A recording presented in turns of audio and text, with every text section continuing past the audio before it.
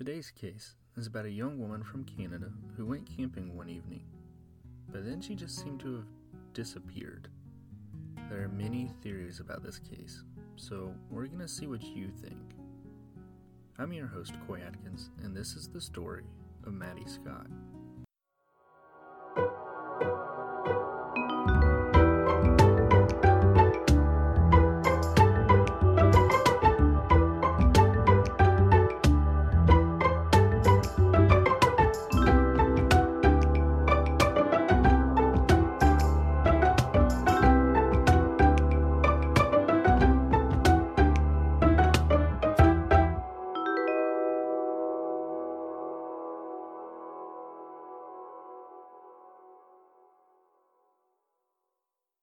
Madison Scott went by Maddie. She was born April 29, 1991, and she is the middle child of the family. She had an older brother named Ben and a younger sister named Georgia. Growing up, Maddie enjoyed doing just about anything that involved being outdoors. She rode dirt bikes, figure skated, rode horses, and she just enjoyed hanging out with friends. Throughout high school, she made short films with her friends, and they would range from class projects to horror films to funny videos. And many of her friends and family members described her as being very playful and extremely social. As May 27, 2011 approached, Maddie was supposed to have plans with her cousin Cora, but the day before, she canceled those plans so that she could go to a party at Hogsback Lake with her friend Jordy. Maddie and Jordy had been friends since 2007 when they met in school. Like a lot of friendships do, theirs kind of drifted apart when they graduated in 2009, but they still remained friends. On May 27th, Maddie and Jordy went to the party at Hogsback Lake. There were about 50 people at the party, and Maddie only knew a few other people that were there.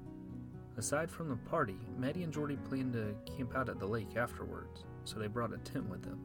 When they went to set the tent up, they realized that they forgot the poles to hold the tent in place, so Maddie drove back home to grab the poles. There, she talked to her mother, Dawn, who told her to be safe and that she loved her. But at that time, Dawn had no idea that that would be the last time that she would see Maddie. As the party was going on, Maddie decided to call it a night and go lay down in the tent around 11 p.m. Around midnight, there was some arguing from the party and a fight broke out. Jordy was intoxicated at that time and she was slightly injured from falling into the fire, so she tried to convince Maddie to leave with her and her boyfriend. But Maddie was already in her sleeping bag and she said that she was just going to call it a night and go to bed. Jordy and her boyfriend, they ended up leaving, and by 1:40 in the morning, everyone else, they also began leaving the party. People stopped and asked Maddie if she wanted a ride to leave with them, but she said that she was going to stay and she was just going to sleep in the tent. Around 8:30 in the morning, Jordy and her boyfriend returned to the tent so that they could grab Jordy's clothes and sleeping bag before Jordy had to go to work. When Jordy arrived at the campsite, Maddie's white 1990s Ford pickup was still parked in front of the tent. The tent was unzipped, and Maddie wasn't in there. Jordy didn't think much of it at the time. Maddie could have been out for a walk around the lake, or she could have ended up leaving the party with somebody else. At around 10:30 that same morning, the host of the party was out cleaning up the area, and he saw Maddie's tent. To him, it looked like the tent was still zipped up, and he never checked or looked inside because he figured Maddie was still asleep inside. But later that night, there was another party in the same spot on the lake. This one was much larger than the one the night prior, with about 150 people there, including Maddie's younger sister, Georgia. Georgia also realized that Maddie wasn't at that party, but her truck and tent were still there. The next day, May 29, 2011, Maddie's parents went to the campsite. They found her truck and tent abandoned. Then Maddie wasn't answering her phone, so her parents reported her missing to the Royal Canadian Mounted Police around noon.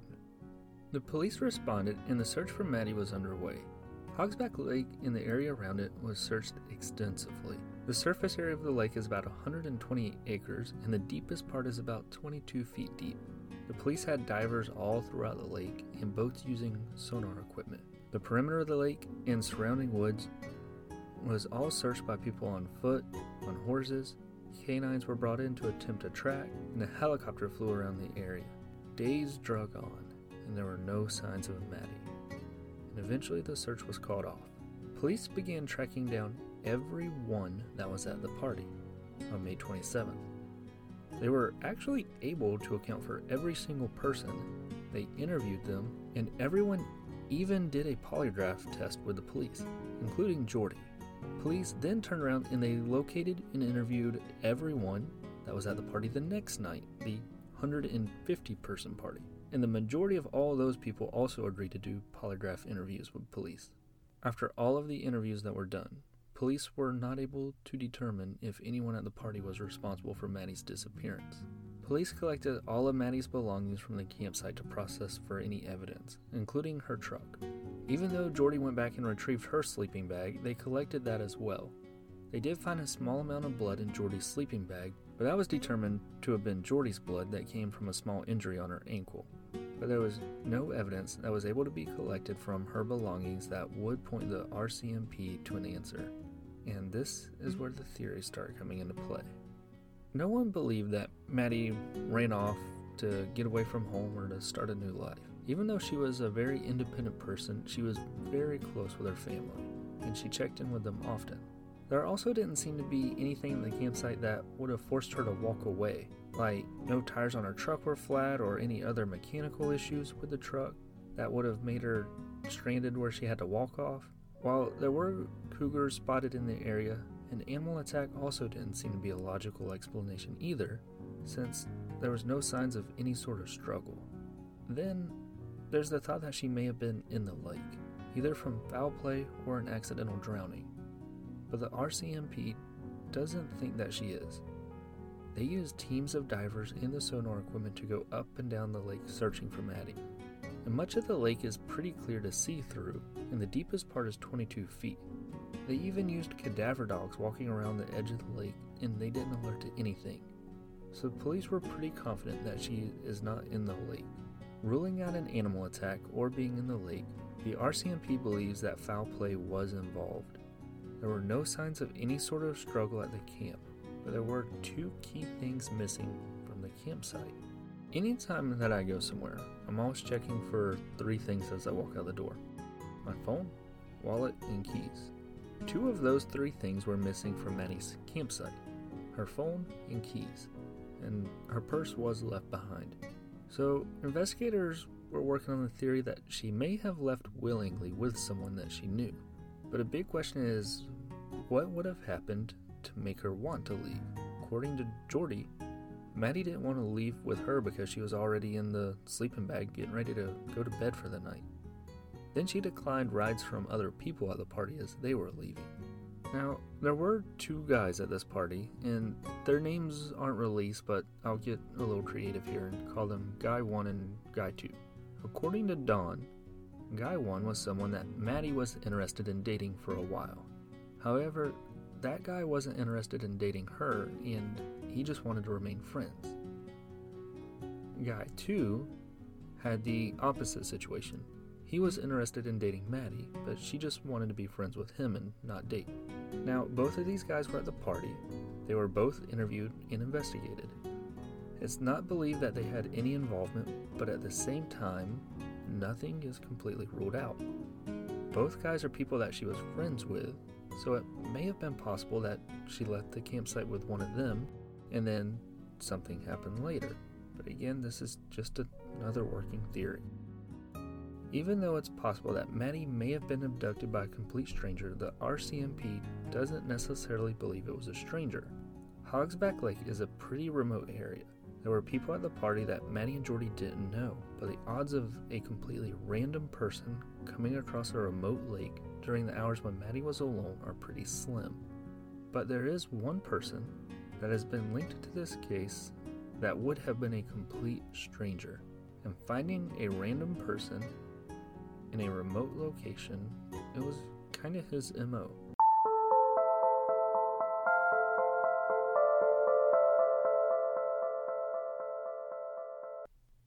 If you like true crime stories, then I think you'll like my book One Moment. Or at least I hope you'll like it. While it's not a true crime story, it does have a mystery and suspense element to the story. The book is available on Amazon as a paperback copy or an ebook, and the link is in the show notes. And what goes so well with reading a book? A good cup of coffee. Recently, I've been drinking coffee from Barney's Coffee and Tea Company. I've been drinking their creamy, buttery caramel flavor, which is hands down my favorite so far. And if you'd like to try some coffee from Barney's, the Amazon link to order some is also in the show notes. Now, back to the show.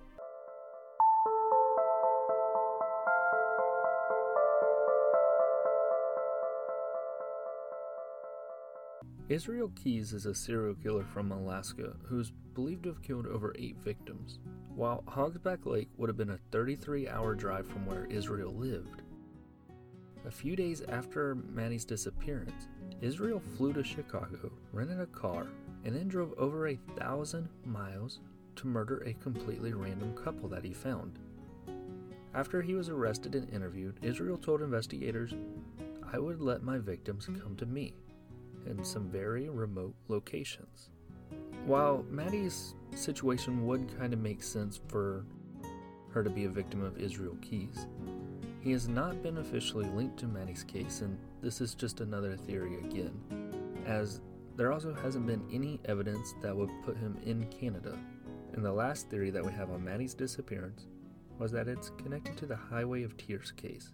Now, I'm going to have another episode later on that dives more into the Highway of Tears, but the Highway of Tears refers to a portion of Highway 16 that connects Prince George and Prince Rupert in British Columbia. In between those two towns is Vanderhoof and Hogsback Lake. Since 1970, several women along that stretch of land have disappeared or have been found murdered, and depending on who you ask, the number ranges anywhere from 18 to 83 victims. But one key person in the Highway of Tears case is Bonnie Joseph. Bonnie went missing in 2007 after hitchhiking in Vanderhoof, and she hasn't been seen since. But her wallet and ID were found by a nearby lake. While there are lots of theories in this case and very little answers, the main thing is this: Maddie is still missing. The hope right now is that someone from the party will remember seeing or hearing something and will come forward to police. While everything seems to lead to a dead end, that really does seem to be the best hope right now. And this brings us to a conclusion of this episode of Crime Nerds. Thank you for listening.